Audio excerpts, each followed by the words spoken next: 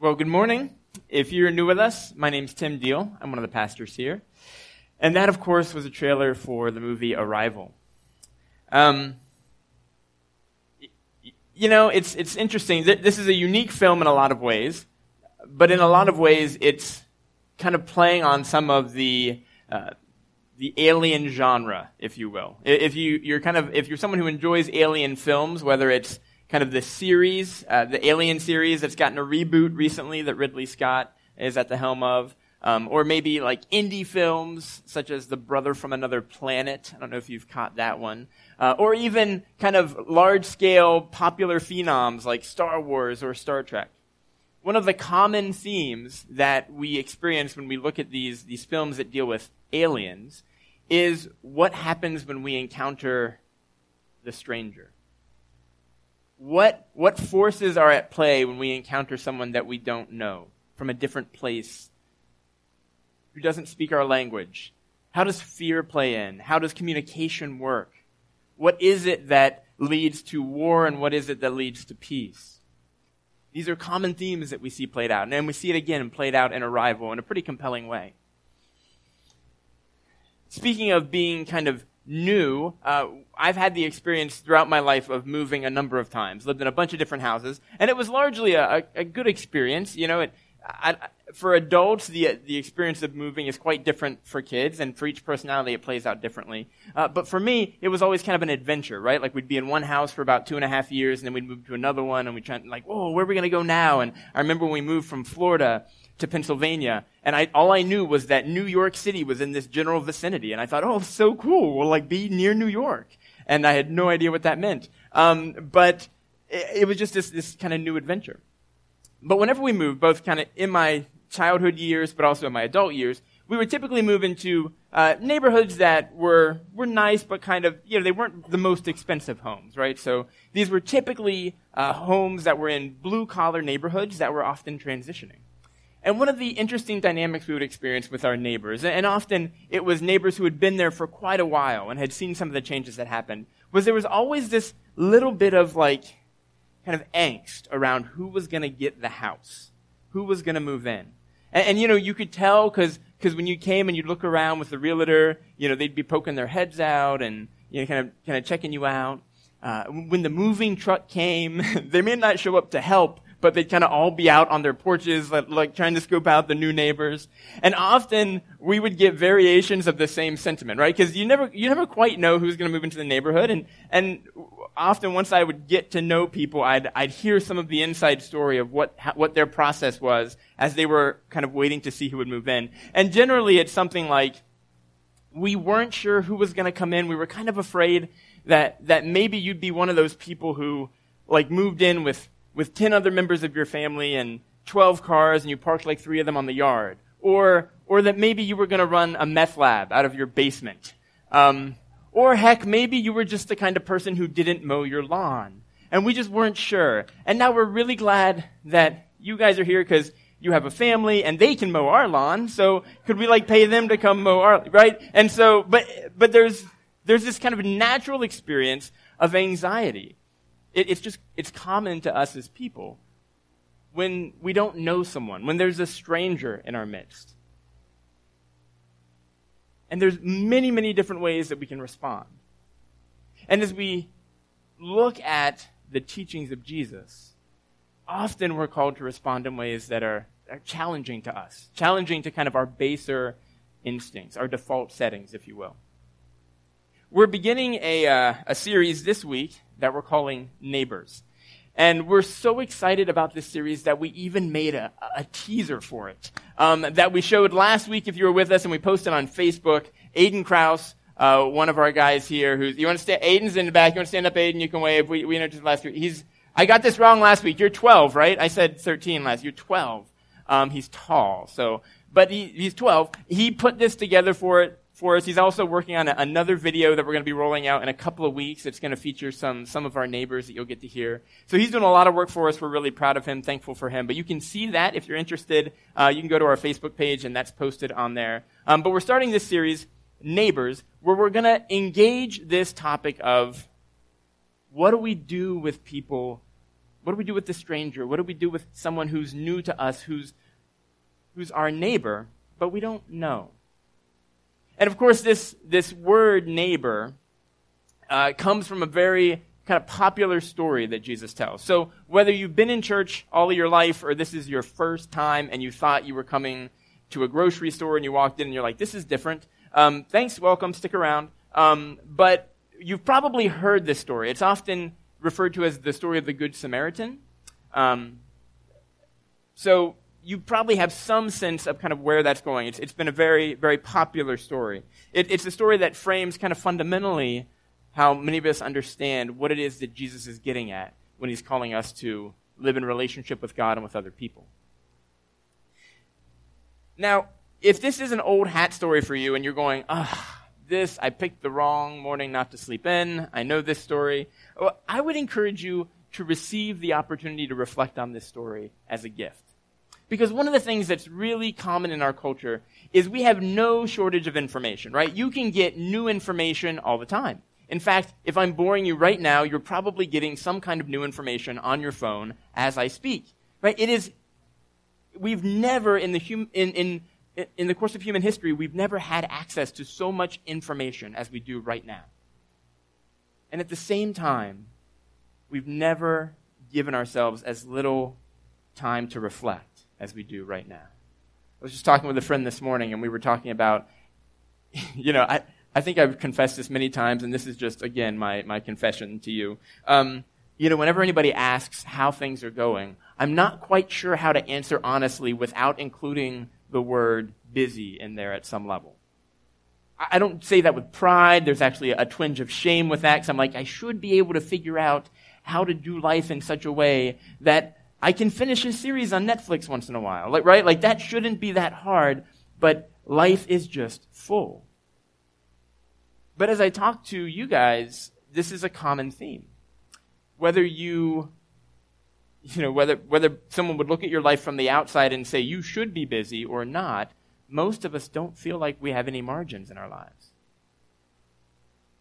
And so, in a world where we have access to unprecedented amounts of information, but we lack the time to reflect, even if this is a story you're familiar with, I would encourage you to receive this morning as an opportunity to reflect, to listen to what God might have to say to you in a new way, even if it's from a story you know well. So we're going to jump into Luke's gospel. This is the third gospel, the third biography of Jesus that we come to in the New Testament. And we're going to start in chapter 10. We're going to look in chapter 10. Again, it's often called the parable of the Good Samaritan. If I were to rename it, because Jesus didn't call it that, so we can rename it. That's okay. I would probably call it simply, Who is My Neighbor? But it's a fascinating story. So if you have a Bible, feel free to follow along. If not, you can see the scripture will be up on the screen. If you don't have a Bible, we really want to encourage you. We have visitor Bibles out in the foyer on the countertop. We encourage you to grab one of those and take them home with you today as our gift to you. So we're going to begin in verse 35. Luke writes, "One day an expert in religious law stood up to test Jesus by asking him this question. 'Teacher, what should I do to inherit eternal life?' Jesus replied, 'What does the law of Moses say? How do you read it?' The man answered, 'You must love the Lord your God with all your heart, all your soul, all your strength, and all your mind, and love your neighbor as yourself.' 'Right,' Jesus told him. 'Do this, and you will live.' The man wanted to justify his actions, so he asked Jesus, 'And who is my neighbor?'" So I want to stop there for just a second. So the guy starts out by asking Jesus kind of a standard religious question. This is not an uncommon question that people would ask of rabbis. So what does it look like? How do I inherit eternal life? Now, in this question, what he's not just saying is, how do I someday go to paradise, to heaven when I die? That's kind of in it, but it's a bigger question than that. The question that would have been asked of the rabbi is not, how do I ensure that someday I go to heaven, but how do I begin right now to live the kind of life I was created for? The kind of life that goes on forever. This eternal life in God's kingdom, God's world. How do I begin that now in such a way that goes on forever? It's a much bigger question than simply, how do I make sure that when I die, I end up in the right spot? And so Jesus, the great teacher that he is, throws it back on him. Well, what do you get when you read the law? And so this guy's a good student. He responds with what they would have called the Shema. It was a Hebrew prayer that they, even to this day, devout Jewish people will pray regularly throughout the day. And it comes from the book of Deuteronomy. Deuteronomy chapter 4, verses 4 to 6. Deuteronomy is in the Old Testament. It's one of the first books you come to. In Deuteronomy it says, "Hear, O Israel, the Lord our God, the Lord is one. Love the Lord your God with all your heart and with all your soul and with all your strength. These commandments that I give you today are to be on your hearts." And it goes on to talk about the necessity of having this love for God with heart, soul, mind, and strength to permeate everything that you do throughout the day. And this is something that they would pray again regularly throughout the day, multiple times. But then he adds this piece. It's kind of an amendment. This love your neighbor as yourself. And Jesus is like, ding, ding, ding, ding, ding. You got it. Well done. Good job. Right? Like, this is key. This is the thing. You figured it out. Love God, love your neighbor. They're not two separate things. They're connected. They come together. This was such a central part of Jesus' teaching that later one of Jesus' followers, John, in one of his letters, wrote this. He said, anyone who does not love does not know God, for God is love. That's in 1 John 4:8. That there's this way in which those two things are actually inseparable. Loving God necessitates loving your neighbor. Which sounds really nice to us, and I'm sure it sounded really nice to him too, right? Like, who doesn't think you ought to love your neighbor? I mean, that's a fairly kind of popular opinion right now. You should love your neighbor. We all want to do that, right? It's kind of like we all want to be healthy. Everyone wants, if you ask anybody, like, would you prefer to be A, healthy, B, unhealthy? Take your time. Right? Everybody wants to be healthy. But being healthy is hard. It's not easy. It takes discipline. It takes work. I was at an establishment that serves donuts not long ago, and I was talking to, because I care about being healthy, and I was talking to the guy who owns the business, and he was showing me some of his creations. He does some fun things with them. And so he's like creating this amazing kind of donut thing with like ice cream in the middle. And I was like, dude, you are the Michelangelo of donuts. This is amazing. It's great. People must love this stuff. And he's like, yeah, everybody loves it. Because here's the funny thing about people. We all want to be healthy, but we want to eat like crap. And I was like, that is amazingly deep. As I'm taking bites of my donut, right? But it's true, right? Everybody, you want to be healthy, but being healthy is hard work. I mean, it takes the discipline to choose the thing that might not taste as good, to opt for the thing that doesn't taste as good. It's the discipline of saying no when you want to say yes. It's maybe choosing to spend more of your resources on food and not having those to spend other places because what you eat you think is important. That's hard work. Changing how we eat, realizing, like, becoming like me, and you get to your late 30s, soon to be 40, and go, there's this thing, metabolism, and it's just not quite working with me like it used to. And realizing you might have to make some adjustments. That's hard work. I was texting with a friend. It was funny. I was talking. So I'm working on my sermon, and at the same time, I had texted a friend about it was his birthday this week. And I was like, "Hey, happy birthday!" And I was like, "You doing anything fun?" And he said, "Yeah, we're going to this place." And I was like, "Oh, if you go there, you've got to eat this thing." And of course, it wasn't the salad that I recommended. And he said, "Yeah, I think my doctor would disagree with you."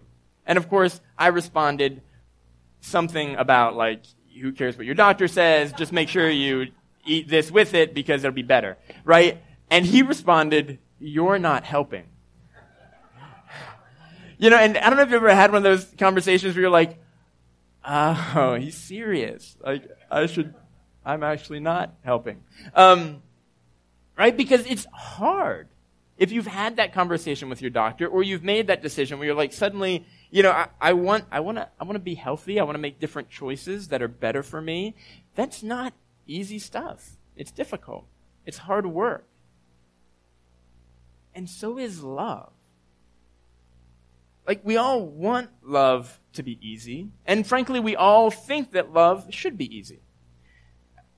And I think this guy, when he asks the question, who is my neighbor? If I were him, I'm going to project for a minute. If I were him, I'd think, I'm pretty sure I know the answer to this, right? Because neighbor, if you think about neighbor, probably immediately your mind goes to the neighbor that you like, right? The neighbor who it's easiest to like. Like, if I say love your neighbor, you might think about that neighbor who occasionally comes over to watch Monday Night Football with you. That guy, of course I love that guy. I mean, wouldn't say it that way, but I like him. Or maybe you think of the neighbor that, like, the older woman who lives at the end of the street, who sometimes you kind of see her struggling to get her groceries in, and you're like, I'm going to take the 5 minutes and I'm going to go help her get her groceries in the house. Or I'm going to shovel her sidewalk when it snows. That lady, I love her. Or maybe it's, I don't know, the couple down the road who just had the cute baby and you decide to take them a meal. Well, I love them. Most of us, when we hear the love your neighbor thing, our minds immediately go to those neighbors that it's easy for us to love, right? Sure, I love my neighbor. That's where the next question is really helpful. Luke tells us that, wanting to justify himself, this guy asks the question, who is my neighbor? And then Jesus tells the story that we're all kind of familiar with. Luke writes, Jesus replied with a story. A Jewish man was traveling from Jerusalem down to Jericho, and he was attacked by bandits. They stripped him of his clothes, beat him up, and left him half dead beside the road. By chance, a priest came along, but when he saw the man lying there, he crossed to the other side of the road and passed him by. A temple assistant walked over and looked at him lying there, but he also passed by on the other side. Then a despised Samaritan came along, and when he saw the man, he felt compassion for him. Going over to him, the Samaritan soothed his wounds with olive oil and wine and bandaged them. Then he put the man on his own donkey and took him to an inn, where he took care of him. The next day he handed the innkeeper 2 silver coins, telling him, "Take care of this man. If his bill runs higher than this, I'll pay you the next time I'm here." Now, which of these 3 would you say was a neighbor to the man who was attacked by bandits? Jesus asked. The man replied, "The one who showed him mercy." Then Jesus said, "Yes, now go and do the same." Oh, those neighbors. See, Jews and Samaritans had a nasty history of not getting along. This went back generations. It was a little bit like the Hatfields and the McCoys. There was this long, storied history of these people hating one another, occasionally coming to blows, violence breaking out. Neither side respected the other. These were not the kind of neighbor you were hoping Jesus would point to. But Jesus says, when I'm talking neighbor, I mean him. I mean her. I mean them. And I think for us, as we come to this story, the question for us is that same question. Who is my neighbor? Who is it that we are being invited to love? And part of that is tied up in Jesus using the least likely person. The person we're most inclined to dismiss, to say is different, is other, is not the one. Clearly, that's not the person Jesus is talking about. Jesus says, actually, that's exactly who I'm talking about. When you ask the question, who is my neighbor? The person you most hope is not the answer is probably the answer. It's that person. It's them. But I think this also raises another question for us. And that question is, so what does that mean to love my neighbor? What does it mean to love that person who I don't really like, who gets on my nerves, who I don't understand? And this is where it's easy for us to kind of let ourselves off the hook. Because we read this story and we think, if I walked down the street and I saw that person bleeding, lying in a gutter, I'd stop and help. At least I would dial 911. I mean, I'm not going to leave somebody, even if I hate them, I'm not going to leave somebody laying on the street, bleeding to death. So clearly, I love my neighbor. I pass. I'm good. Maybe. But I think the problem for us is that when we think love, we often reduce love down to a token gesture. That love becomes being nice, doing something kind, but doing it in such a way as it keeps us kind of safe and clean and distant, but allows us to pat ourselves on the back and feel like we're not horrible people. That's love. But that's not the picture of love that we get when we look at the teachings of Jesus, when we look at the life of Jesus. In Jesus, the picture of love we get is one of self-sacrifice. It's the picture of the cross, one who gives himself in love even for those who would kill him. In Jesus, loving your neighbor is a costly act. It's a messy act. It's an act that gets you involved much more than you would want to be. It causes you to get your hands dirty. The love of Jesus is impossible to do from a distance. It has to be done in proximity. Now, granted, if you look at the outline we get of this story, the Good Samaritan story, it's not like we see some kind of relationship that happens that we can mirror our kind of, our relationship with our coworkers or our actual neighbors if they're not lying in a ditch somewhere. It's not laid out in that way, right? We see the Samaritan kind of giving of his resources, his time to help this person who is hurting. But I do think we see something pretty key in this story that we need to notice. I don't know if you noticed when we were reading through it, but there's something that happens for the Samaritan that doesn't happen for the other two. Right? Like the other two people who walk by, they notice. They recognize that there's a thing, there's a situation. But they keep going. The Samaritan looks, and Luke writes, what Jesus says, he felt compassion for him. There's this thing that happens for the Samaritan where he's moved with compassion towards the guy laying in the ditch. He sees the person as a human being worthy of his time and energy and resources. Not because he has anything to offer. He has nothing to offer. He's naked and bleeding in a ditch. But as he looks at this person, he sees a human, an image bearer of God, who he feels compassion for. He's moved by compassion to involve himself in such a way as to meet the needs of this guy. He actually sees him. He doesn't just notice, he sees.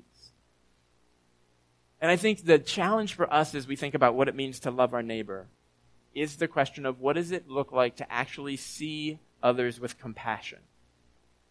Not to simply recognize who they are and be kind to them, but to be moved with compassion by the needs of people around us, even those that we don't like, maybe even especially those that we don't like. To learn to see them in a way that humanizes them, that grows our empathy, our understanding, and our willingness to take a step toward them even if at one time we saw them as the enemy. It allows us to feel the sting of love. It pulls us into the sacrificial kind of love that Jesus shows us in his teachings, but ultimately in his death. It's the kind of love that draws us to carve out space in our lives for that person on the street who has all the wrong bumper stickers on their car and put all the wrong political signs in their yard. That person who you immediately stopped talking to in November, that one. What does it look like for you to create space in your life for them? Or maybe it's those teenagers in the neighborhood who you're a little wary of. Kind of feel like sometimes they're up to no good. It's crossing the street and treating them like people, not like problems. It's putting an arm around one of them, 3 of them, and getting to know them, taking time to invest in them, not seeing them as an issue, but as people with potential and lives. Maybe it's opening up your home to that estranged family member that no one else will talk to because they said that one thing that one time. And you're not particularly fond of that one thing that they said either. And you don't really want to be that person in the family who opens your home to them because then, you're that person. But maybe it's doing it anyway. Choosing to love and listen and walk with them, even though you don't like what they said either. Or maybe it's that family that moved in down the street who doesn't speak English very well. And you know that having them into your house would actually be really uncomfortable because you only speak English and not that well.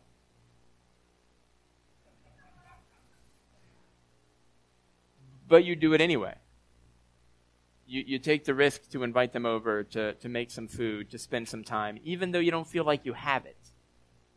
You do. And we could go on with examples. But I think the call for us as we look at this story is to recognize that when Jesus invites us to love our neighbor, he's inviting us to encounter God in new ways in people who are really different than we are. In one of the other Gospels, Matthew's Gospel, in chapter 25, there's another kind of famous story, especially if you're someone who's kind of been in church world or have read the Bible. There's this time where Jesus talks about the last judgment, when everyone will stand before God. And at that moment, Jesus says, one of the things we're going to realize is that however we responded to people who were hungry or thirsty, the stranger, the naked, the sick, the imprisoned, however we responded to anyone in need, we will suddenly realize that there was some mysterious way in which we responded to Jesus in that moment. Or as Jesus said, when you did it to one of the least of these, my brothers and sisters, you were doing it to me. That our response to the person in need is our response to Jesus. Again, loving God and loving others are not two separate things. They are tied together. Loving other people is not something that we do to make God happy. It's not like a task, a chore that God gives us. Okay, because you love me, here's your chore list. Okay, be nice to puppies and love your neighbor. And right, it's not the thing that we do so that God checks it off and says, oh, you were a good boy, you were a good girl. There's something about living in love toward our neighbor that we find that it's in that act of loving our neighbor that we're actually loving God. It's not the only way in which we learn to love God, but we can't do it without that. It's irreplaceable. We love God and we love our neighbor, and they're not two different things. As Tony Campolo, pastor, speaker, writer, says, Jesus waits to be encountered in those we call our neighbor. Jesus waits to be encountered in those we call our neighbor. And if we're to take Jesus seriously in the story that he tells, not just in the nice neighbors, not in the neighbors that we think most look like what we would imagine Jesus would be, but maybe in the ones that least resemble Jesus, we most find him.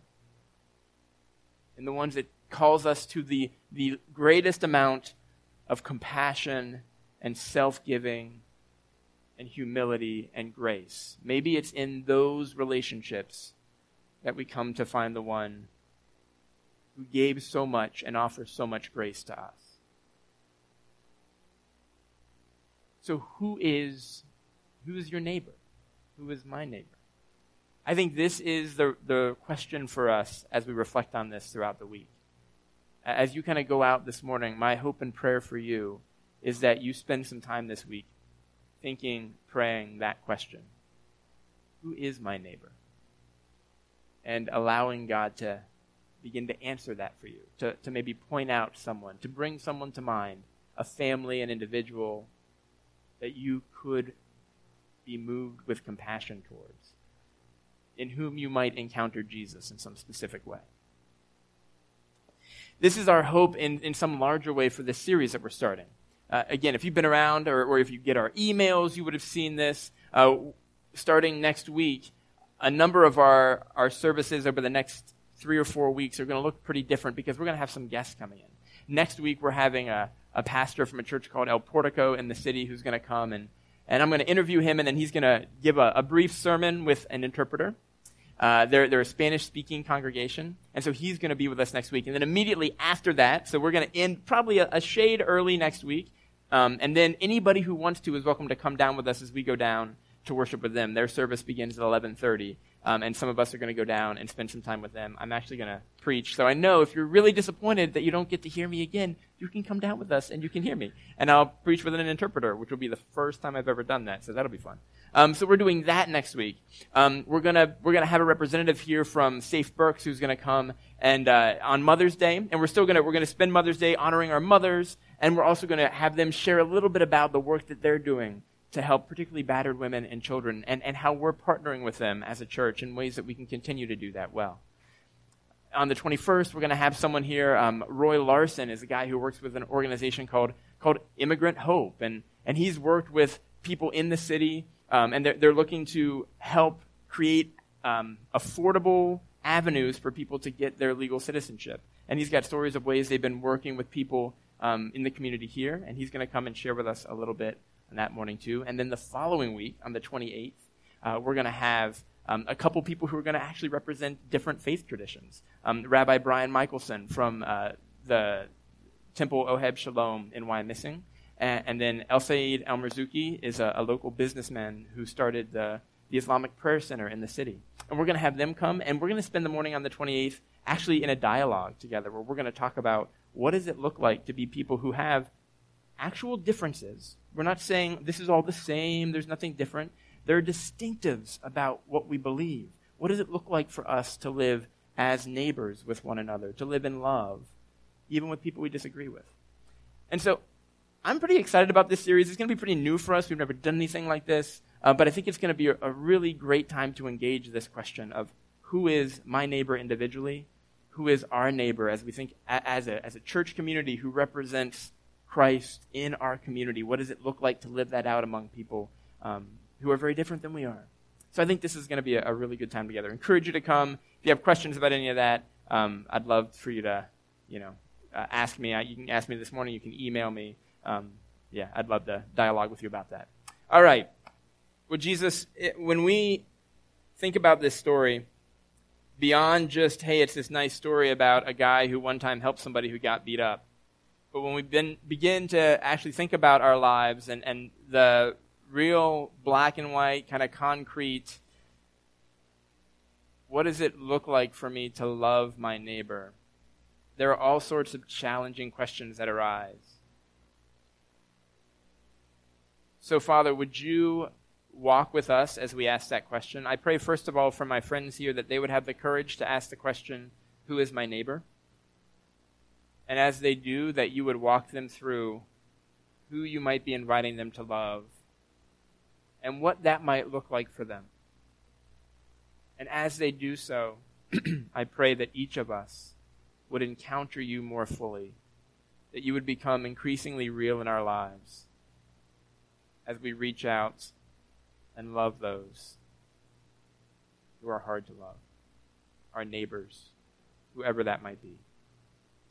Fill us with your Spirit. Give us strength. Give us courage, we pray in Jesus' name.